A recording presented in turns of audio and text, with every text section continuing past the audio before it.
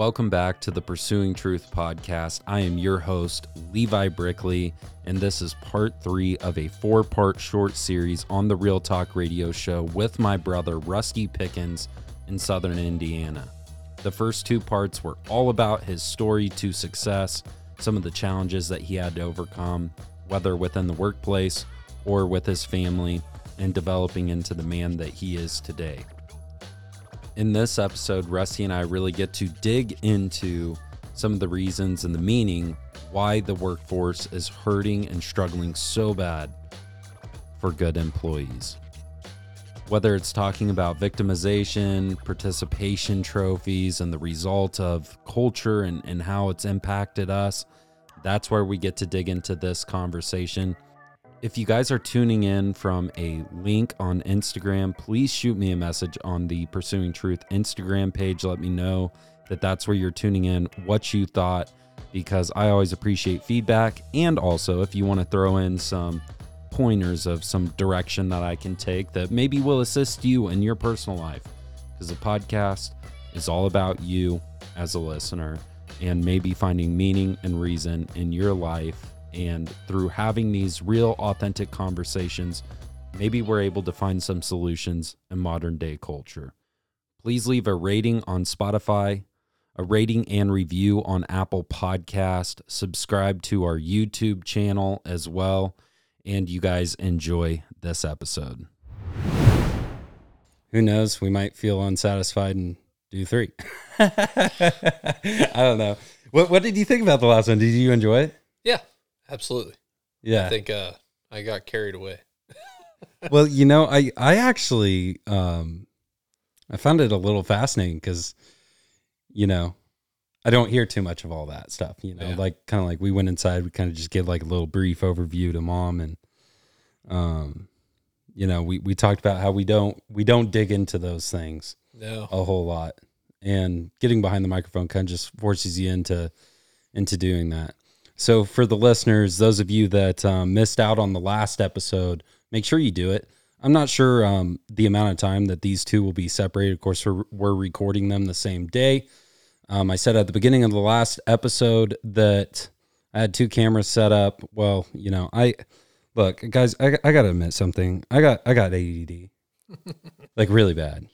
And like I tend to hide things from myself. And what I happened to do this time, which is, you know, it's just so normal for me. I have Ed's motorcycle still sitting in my garage, right? A year ago, I went to Florida, and I was like, man, I don't want anybody to break into my house and take my keys. So I'm going to hide my keys somewhere. I haven't drove that motorcycle since. And I spent $2,600 on the motorcycle. And I lost the keys, and I can't even start it up now. Well, I did the same thing with the SD card. I put it somewhere where I thought I wouldn't lose it, and then here we are. I lost camera footage to one of them. Yeah, just, you know, the daily struggles of somebody with ADD. You know, it is what it is. But for those of you that missed out on the last episode, Rusty gave his story, just truly an American success story is really what it is. It kind of maybe sounds a little cliche saying that, but it's weird. Yeah. But you are, I mean, guy that doesn't have a formal education, a guy that starts basically as a car salesman and gets into a work temp agency at the right time, takes chances, takes advantage of the opportunities that's presented to him, and become successful. I think for anybody that listens to that story, there's a lot that you can take away from that. So now we're going to get into a little bit, I guess you could say a political stance, or I don't know. It's not so much a political stance as it is. It's just a general philosophy of, you know, where a culture is going in regards to the workforce. As a heart of a worker as you are, and as many guys as I see my age that aren't doing anything with their life, you know, hopefully this conversation, you know, probably brings light to some of the things that we've seen.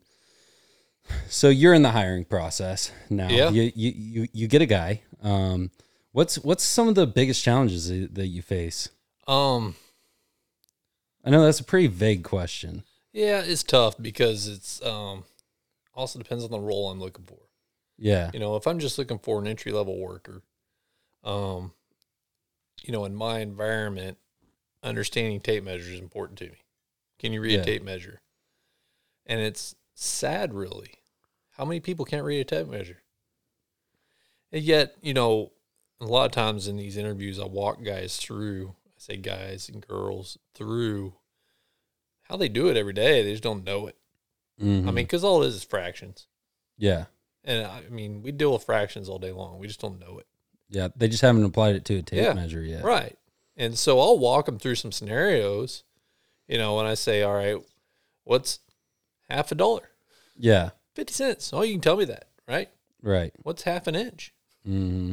Right. It's 0.5 in a decimal. Right. And then when they just start correlating that, and I was like, oh, yeah, I can figure this out. Right. And, it kind of goes back to empowering those people that you're capable of doing more. Now, the question is, are you willing to put the effort forth? Yeah.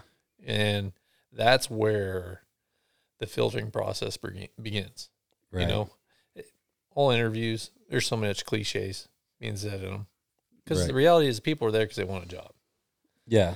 But why are they there in the first place? That's what I'm digging into. Mm-hmm. Right? Do they want to be a part of your company? Yeah. Do they even know what I do? Yeah. What do they do in the company? I don't know how many interviews I've sat in. Do you know what we do? No. So how do you know you want to work here? I don't. And that right there tells me a lot about our culture is we're just looking for something to do. We're not looking for a career. Yeah. If somebody comes to me and says, yeah, I know what you do. Sounds a little interesting. I don't know enough about it, but I read up on you. Or I've had these type of scenarios in an interview. Yeah, I found out you guys dealing with paper. Well, yeah. Me being in it for as long as I did, that has many different avenues. Right. Right. So it's like going to an oil business and saying, yeah, you make oil. Yeah. Well, what kind of oil? Yes, exactly. Yeah. And I don't expect them to know that. The fact that they put forth the effort to learn what they're applying for tells me something. Right. And, I don't even have to, everybody has personal life issues that come up. And so filtering that is tough because you could look at the last 2 years of somebody's life and it could be good, but the previous 10 years prior to that were a train wreck. Yeah. And I've ran into countless people that have turned their lives around. And if you went by that whole time period, you wouldn't give them a shot. But the fact that I've got a guy right now working for me who's had a rough life, just needed an opportunity. And he's taking advantage of it. That's awesome. Yeah, that's what I think is so good about getting into working and being driven to succeed at something is that it really opens up the door to change your life. Yep. And a lot of people they look at the job as it's just a paycheck. It's just a paycheck, but the reality is like this is your life. This is. It may not be like everything that your life is about, but your job is what's going to sustain what your life is about. Yep. And we saw that with your story about, raising the kids and wife and family and how that all kind of played out. And I think kind of what fascinates me is, especially in my age group, is that oftentimes people that are 25, 26, 27, why don't they have an idea at a general sense? Why don't they have an idea of what they want? And then once they've decided what they want in life, why don't they go out and at least experiment, but at least with a little bit of drive to say, go in to an interview and say, I know that the company does X, Y, and Z, and I believe I would be a very good candidate for this position because of X, Y, and Z. Why don't people apply their minds to that level when they come into the interview? Do you think it's kind of like upbringing? Do you think it's just kind of school, perspective, drug? What is it? It's not one thing. Yeah. I think culturally we live in the moment. Mm-hmm. And that YOLO. Yes. This is so. I mean, that's the realities. We live in a culture where we're living in the next 2 moments. Yeah. And then that's done and gone. We're in the next one. And because of that, it's almost, it goes back to the old Nirvana. Here we are now, entertain us, right? Yeah. I mean, we're not here to be entertained. Yeah. That's not our purpose. Mm-hmm. That's not what God designed us for. Mm-hmm. But we have a culture that wants to be entertained. We talked about it, in the church. Yeah. Right. And it plays into the job world because, even with COVID, it's really changed. It's starting, I think, really taper off, but it changed, how the workforce went after employees because we were all desperate to find people. And it's just bizarre that nobody was out there. We were all fighting over getting the next person, stealing them from other companies. And, it changed the way we went about hiring. I mean, you look at, during the tail end of COVID and this big surge of bringing people in, how many companies prior to that never had a sign-on bonus to now they do? Look at the fast food chains. How many of them? What is a fast food chain? We'll give you $500 for making it 2 weeks. Yes. Yes. 2 weeks. I mean, I drove by a fast food place here locally that was paying daily. Yeah. A daily paycheck. And if you know anything about payroll, that's a nightmare. Yeah. I can't imagine how that would go. But why would you have that as a selling point? Because of a culture that lives in the moment. Yeah, really. Wow. Every day? Yeah. That literally took my ADD mind 15 seconds to register that because I can't imagine getting paid every single day. Like here's $50. I mean, it's like kind of like a getting paid under the table type job. And that's weird. That's the other thing you got to think about. All right, what employees do you expect to get if you're paying daily? Right, you're going to get the YOLO crowd. Yeah, the people that. Here's the thing: like you get these people that come into the workforce, and they again think they're like, this is a nice idea. This pays a little bit more than my burger flipping job. So yeah, I want the job, but they don't have any desire to grow with the company. Mm-hmm. And especially, manufacturing, especially, maybe there's different, I know that you work for a family-oriented, family-owned company. So there may be like some cap to where they want to go and the potential they want to be at. Maybe they get to a certain point and that's where they decide just kind of plateau at. But a lot of businesses, and especially entrepreneurials, want to go out and be the best on the freaking market. Yep. And so like somebody that comes in and they're just like, willy-nilly about it, this is whatever. Why would I, as an employer, want to hire you doing that with that mentality? That here and now, I don't know. Maybe it's instant gratification. I will say there are value in those employees. I'm not going to take that away because you have those people that consistently come in there and just want to do their job. Yeah, there's value in those guys, and I don't want to take that away.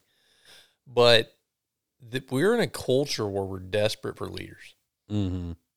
Leadership is a lost art. Yeah, it really is. And I mean. I had a scenario with an employee doing a review, right?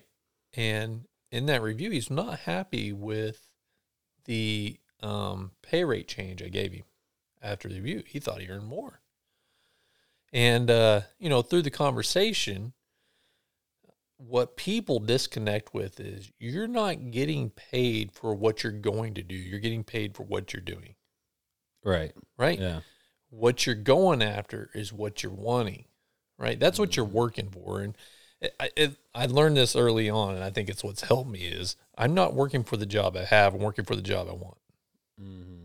And when you approach it like that, if the job you want is what you're doing, do it, right? But if it's not enough for you, challenge yourself. What do you need to do? Yeah. When I was an assistant on the machine, I wanted to be the operator. So what did I need to do? I need to learn how to operate. Right. I still need to do my job, right? Mm-hmm. And thank goodness I had enough people around me to let me learn. Right. But there's also times where I just had to observe. Mm-hmm. So you have to sharpen your learning skill set. You can't learn one way. Yeah. So that's tough.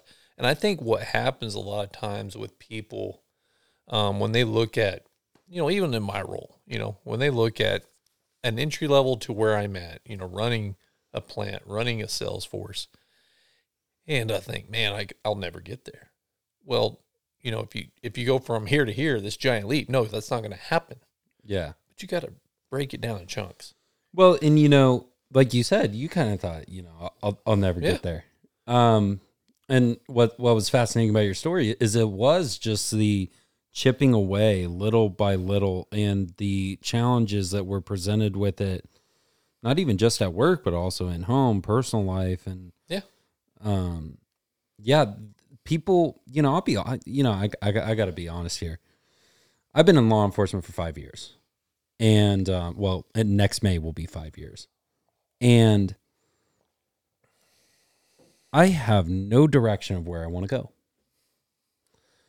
And I think that there's a lot of people like me in the workforce that are like that. I show up to work. Mm-hmm. I do my job. I do a good job. I do the best to my ability. But I will say this. I don't overextend myself either because I don't know where I want to go. I think that's the majority of people right there. And that is a conversation I've had with my boss. So I'm completely comfortable having that conversation. I've told him straight that I don't know where I want to go in law enforcement. And I think that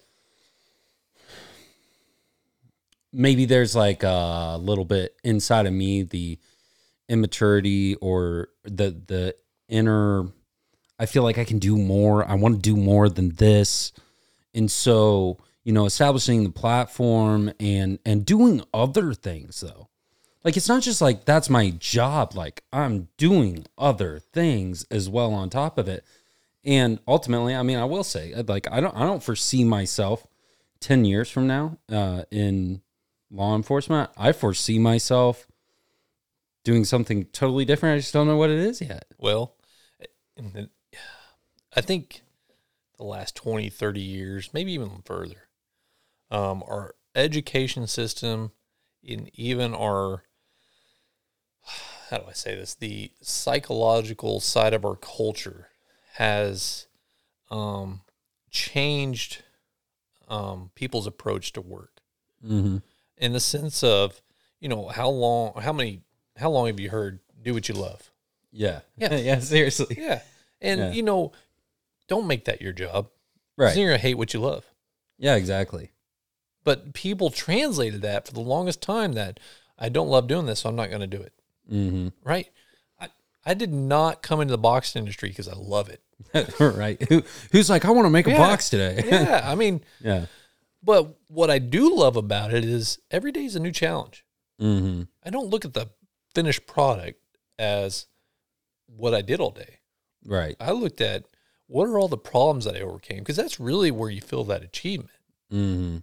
Even though I made a box at the end of the day, what problems did I overcome that I challenged myself with? And I think I can really resonate with that because, you did artwork. Mm-hmm. I did artwork. And there's that drive in between of like, I don't know what the finished product is going to be like, but whatever it turns out being, this is what I'm left with. And it was almost like the adventure in between getting it there. And I think, that's what I love about entrepreneurship. And I think too, a lot of young people, and I put myself here, obviously, a lot of young people don't want to show up to the workforce because they think that they can do it on their own, absent of having to work the 9 to 5. Yeah. And I think what it leads to, being the guy that still shows up to work and still does my job, that still effectively communicates to my bosses where I'm at mentally, emotionally, and where I see myself in the future, is the reason why I'm having this conversation. But so many people in my age group that have that philosophy of entrepreneurship. Like, I'm not going to show up to that 9-to-5 job because I believe that I can make $250,000 in a 2K tournament. I think that I can go do live streaming all day playing video games. Now, at its essence, is there anything wrong with video gaming? Not necessarily. But what's wrong with it is when it becomes your lifestyle to where you think, as a 25, 26-year-old man who hasn't established a platform to really kind of do that, you haven't like went out and bought the computer, you just haven't even invested into it, and you're thinking, I'm going to get there if I just believe it. And well, that brings me to another kind of topic about law of attraction, but I can't. It bothers me because I bust my tail. For everything I have, I bust my tail. Why you do it? I do it because I believe that I'm more than just sitting at home playing a video game or. So when do you define that value? I think, like, you mean like the work ethic? Yeah. When do you say, what I did today achieved what I wanted? Do you ever feel that way? At my current job? Yeah. I mean, if we look it's rare. Here's what I would say from a world's perspective, right? Yeah. I'm a box maker. Yeah. You're a police officer. Which one's more virtuous? Obviously, being a police officer. Yes. But how do you feel? But yeah, well, but why do I feel this way over you? Yeah, well, and I think too. Law enforcement, working for a small agency, especially, has its very dry moments. Does that mean that I would be completely satisfied running and gunning? I don't think so. I would like that either. I think I'd get burned out. And I think that, there's days where I'm like, oh, that was so stinking awesome. I figured that out. I solved this. I chased this. I chased that. And, it is that adventure of like, you never know what's going to come. But for me, it's like you're dealing with a collapsing culture. And in its collapse, I'm in a political representation position where I have no impact outside of being in this uniform because to some regards, I'm constrained by what I'm allowed to talk about, constrained by my schedule and consistency. It's really hard for me to get out of that. And then so for me to really feel like I achieved something is to create. And I think like that's where like this whole thing, all of this comes from, obviously. Well, now you're doing what you love. Yeah. And here's the thing. I haven't made a single dime off of this. Yeah.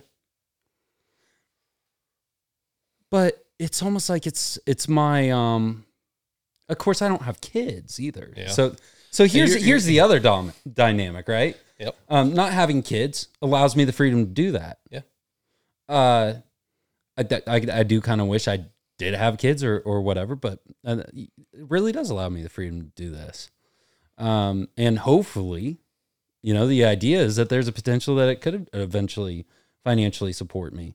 But here's the thing I'm not going to do. And I'm not going to go quit my job or put myself in a position where I'm going to end up losing my job because I believe in this thing so much. Yeah, but you have a different mindset.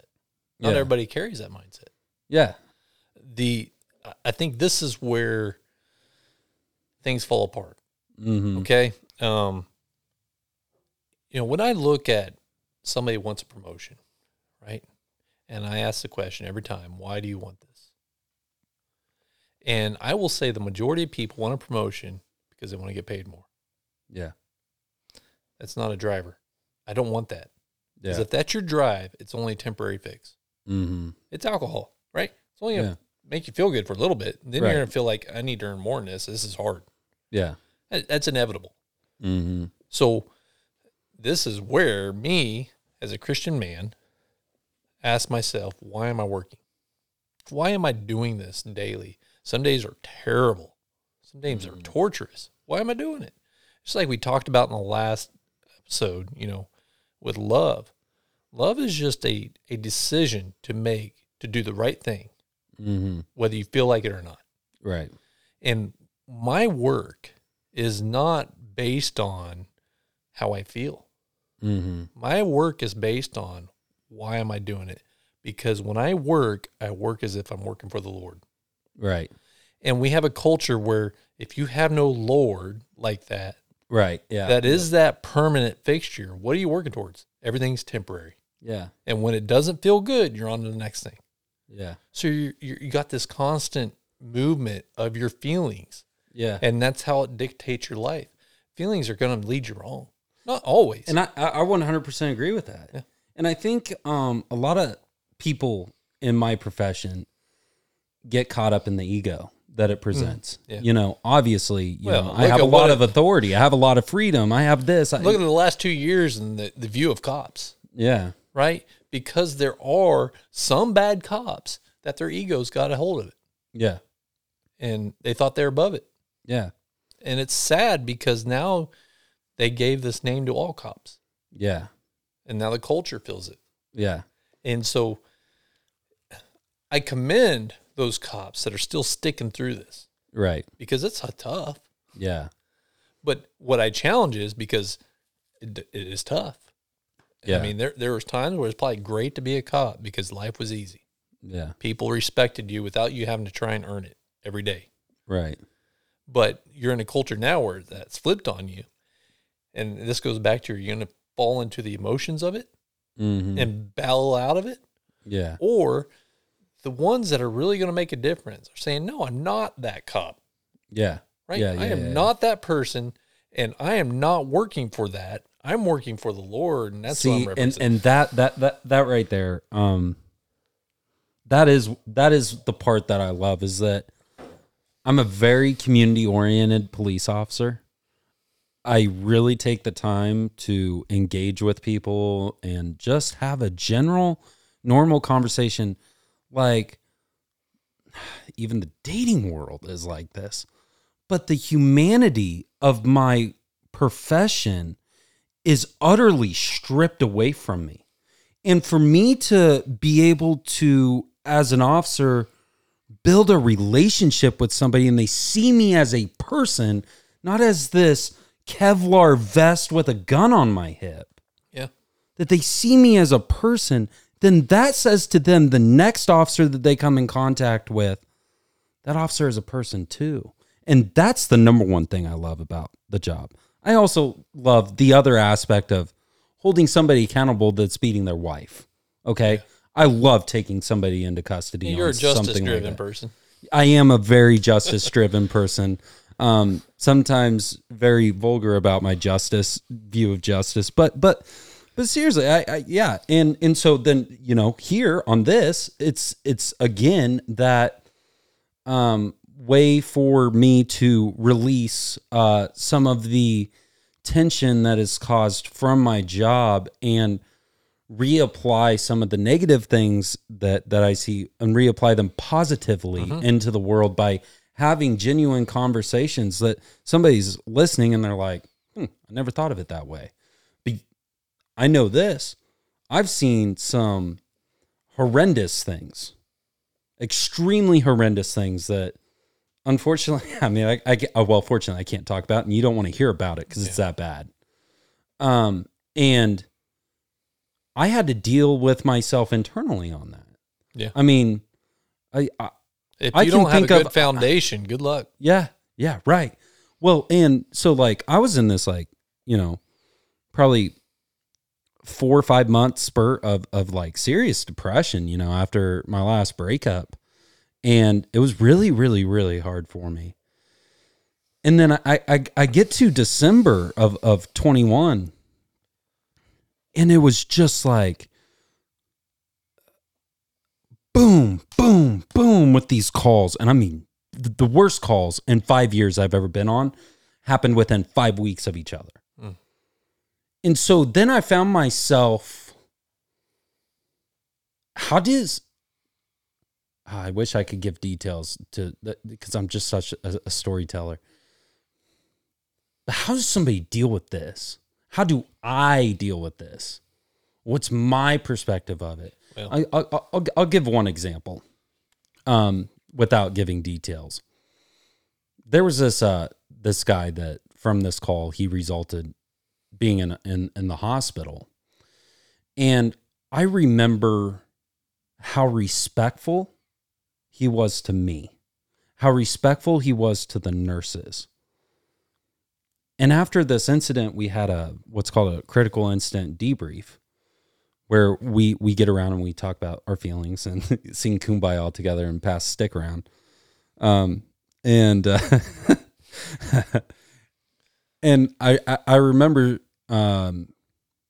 my takeaway from that was, here is a person that God created just the same way he created this person. Absolutely. And the humanity that brought out in me, to see that person as just like me, even though he was on the opposite end of the law as me. Yeah.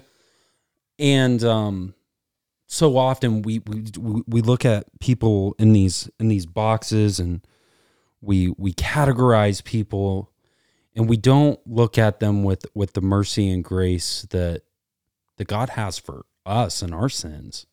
And these 3 calls, bang, bang, bang, then like I realized I need to take a break. And so I decide, I'm going to go out in the country by myself, read this book called Ego is the Enemy by Ryan Holiday. And I just remember like I took that time to pray and just like, God, tell me what you want me to do. I'm yours. Like I can't live for myself no more in this, because everything right now in my situation was all of my depression. Everything was because I believed that if I'm just this like stand up dude, if I'm just this like really good hard worker coming into the workforce and doing all of these great things and being flashy in all of my ego, that I'll get the woman that I want, that I will create the type of relationship that I want.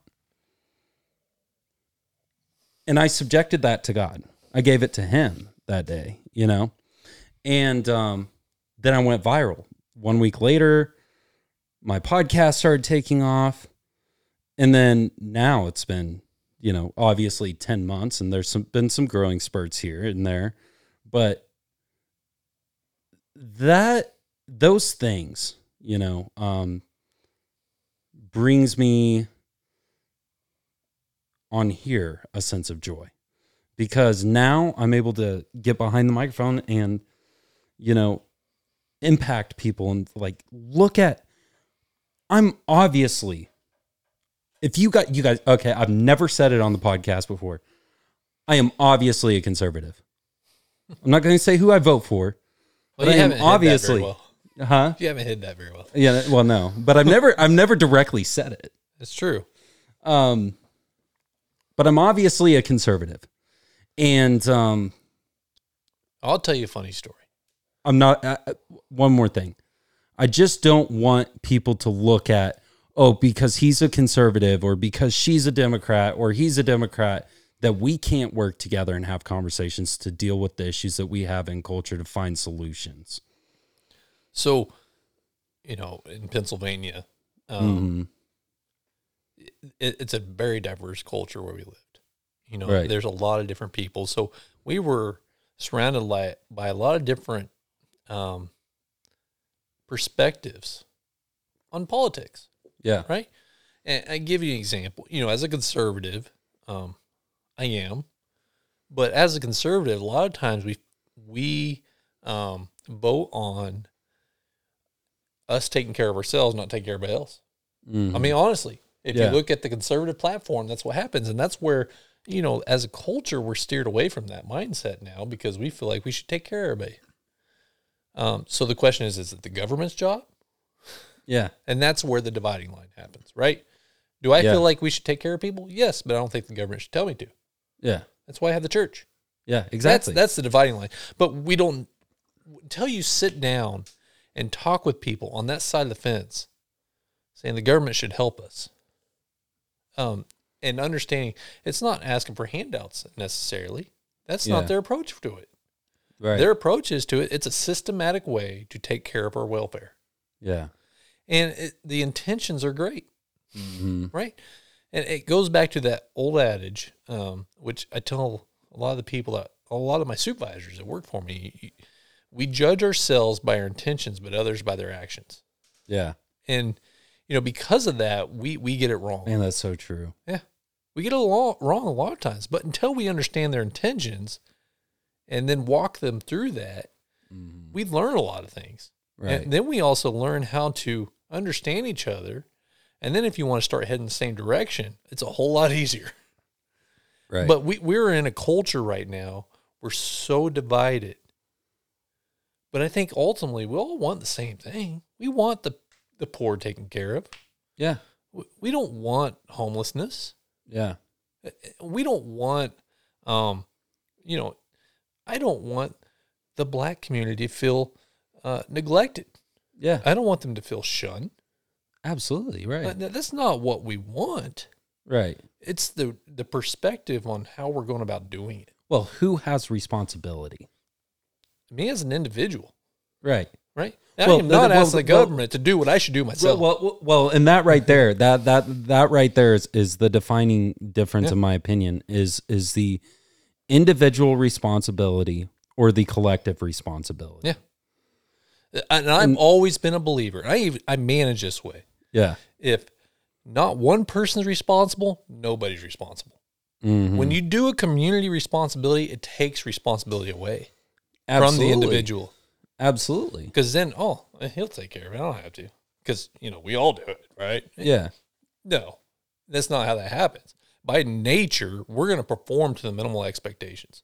Right. Yeah. And when you have a community expectations, by nature, the majority of us are going to do the bare minimum. Right, right, right. So that's where I feel like that's a me issue. If I'm a bigot, that's a me issue. That's not a cultural issue. Right, right, exactly.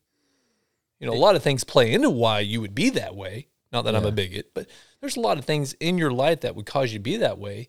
But if you don't ever come to terms with this is wrong, you got consequences to it.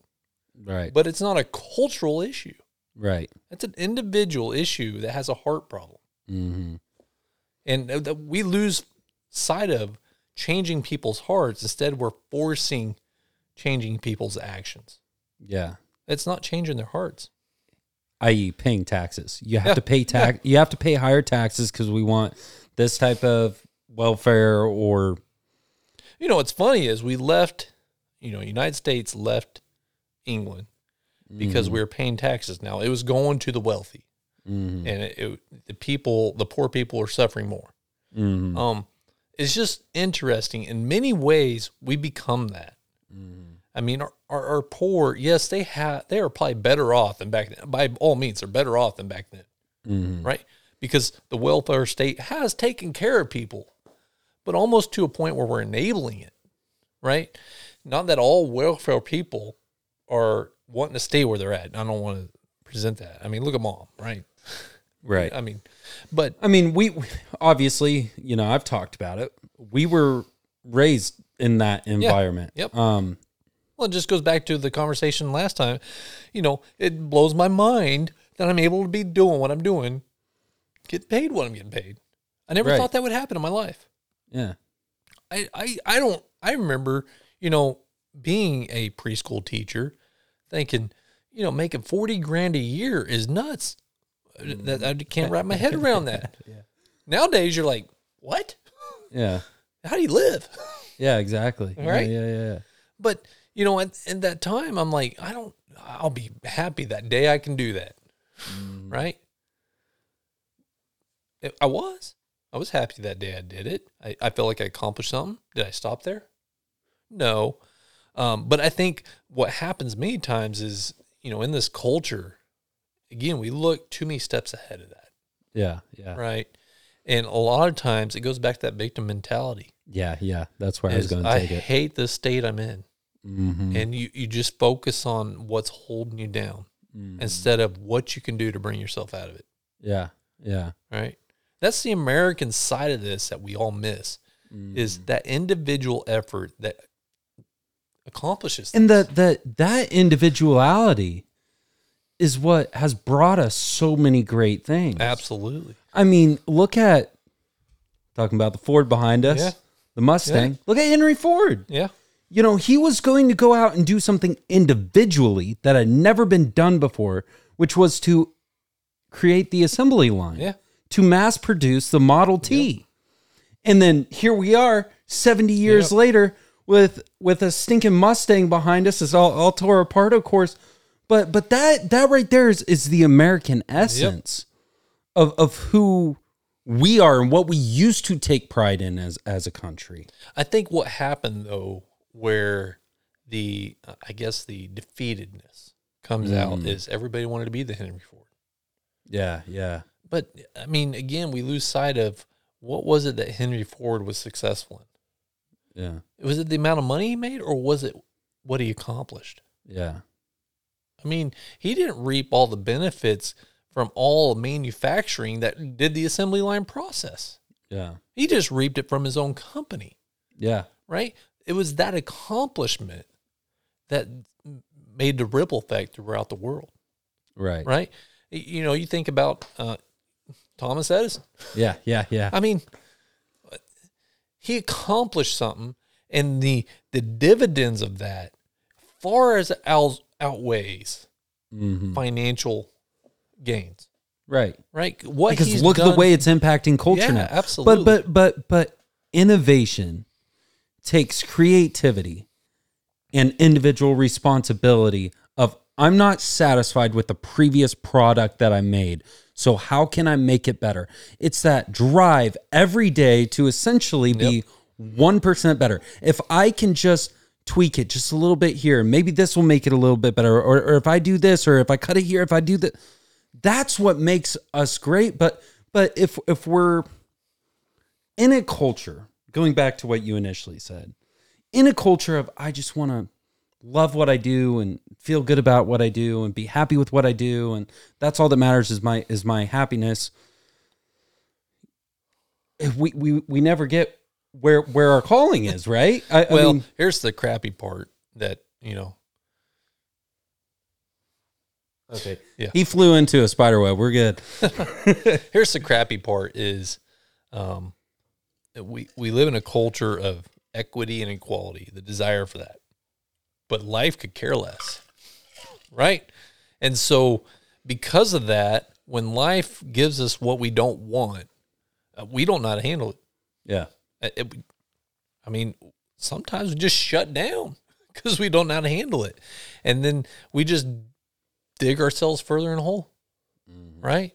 And if we would take that approach, just like Henry Ford did, like Thomas Edison did, you name so many guys. And it isn't necessarily you got to come up and you have to innovate some manufacturing or some new thing in life that's going to change the world. Right. No, if you take that approach in just your own personal life to say, you know what, today I'm going to make my life better than I did yesterday. You're not always going to win that battle. Right. But if you have that mindset and not get stuck on, I lost today, I hope tomorrow's not bad. Right. And then you're focusing on that negativity. I've always kind of frowned upon those people that are all positive. You still got to be real with yourself. Gosh, what can you accomplish? It's so cliche is what it is. It is. But you got to be real with yourself. Can you accomplish it? Set that goal you can accomplish. That's when you're going to feel like you did something. But if you're going to set a goal you can't accomplish, you're going to be defeated. Right. Right? And, I remember when I first became a supervisor, and I went through some leadership courses, which is good. It was just a little thing that my work did. They brought this lady in and kind of did some leadership coaching.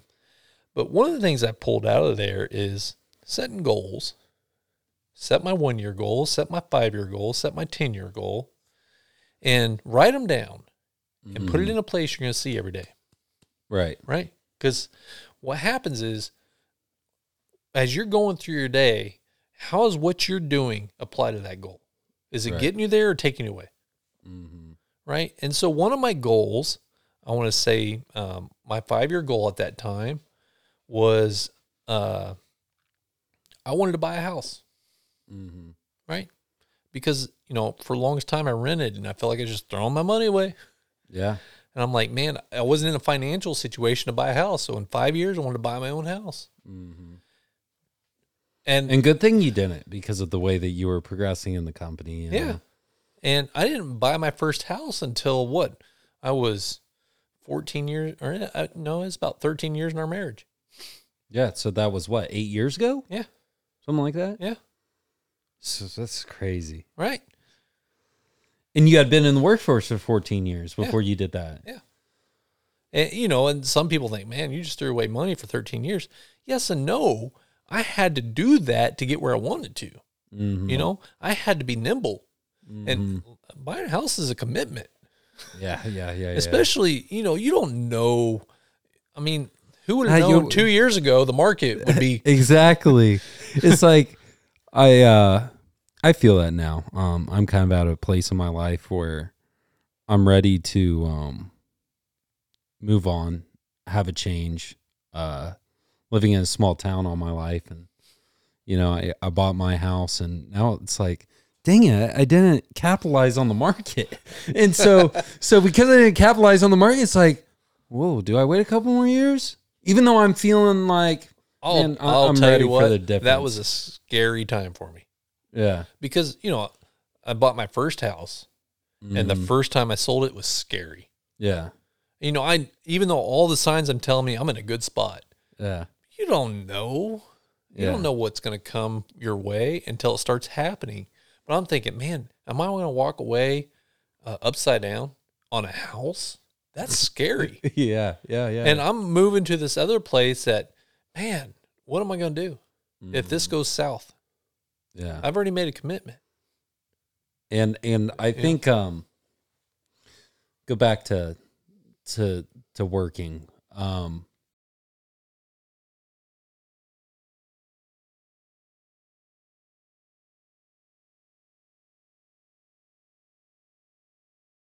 Kind of I'm at a total different place than you were at 28, Yeah.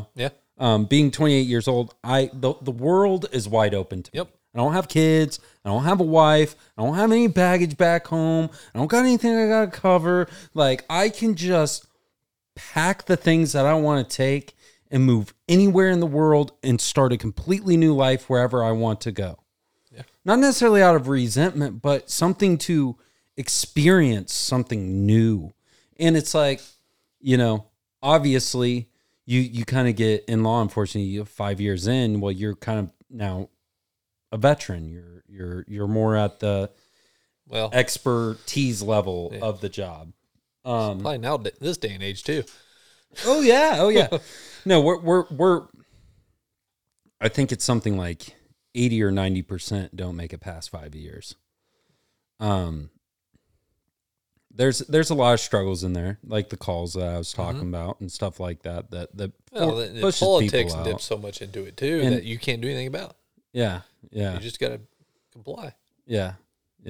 And by nature, that's probably tough. And it's like, even me, here I am. I'm talking about guys that I know of that are living this willy-nilly life. Not wanting to go out and even get a job. I mean, shoot, I know so many guys that don't even want to get a job and they're my age. But why? And it just, it has to be what you were, I mean, really, what I've seen is just exactly what you said. It's that I want to do what I love and I'm not quite sure what I love yet. Yep. And me, I've always been one that I don't care if I love the job. Like regardless of me not knowing, my conversation with my command staff is, I'm here to do my job. I'm going to do the best that I can at my job. But I don't know if I want to work in the schools. I don't know if I want to be a detective. I don't know if I want to be a supervisor on the street. And I sure don't know if 40 years from now, if I want to be in your chair. I have no clue in law enforcement where I want to go. But I know today I'm going to come in and do the best job to the best ability that I can. And I think that a lot of people my age say, I don't know what I love yet. So I can't walk into work and have that mentality to do my best, put my best foot forward. And I think that that's a defining difference between somebody like us that looks at the adversity and doesn't say, well, I'm a victim to it, and this is all I will ever experience. Instead, it's like, well, I know I don't want that. I don't want my kids to go through that. Yeah, it cracks me up, but you think about a lot of things in life. People can tell you what they don't want, but they can tell you what they want. They can't tell you what they want. I mean, I'll give you a prime example. How many times, as a family, hey, where do we want to eat tonight? I don't know. Right. You want to go here? No. You want to go here? No. Well, what do you want? I don't know. Yeah. You want pizza? That's no. people. Yeah. We know what we don't want, but we have no clue what we want. Yeah. No clue. And so in that, you get indecision and no commitment. Mm-hmm. Right? Because then when I do find out what I want to just be able to go do it. Yeah. As I've said on the previous 2 episodes with my brother, Rusty Pickens in Southern Indiana, I know it ended abruptly. Unfortunately, it ended abruptly.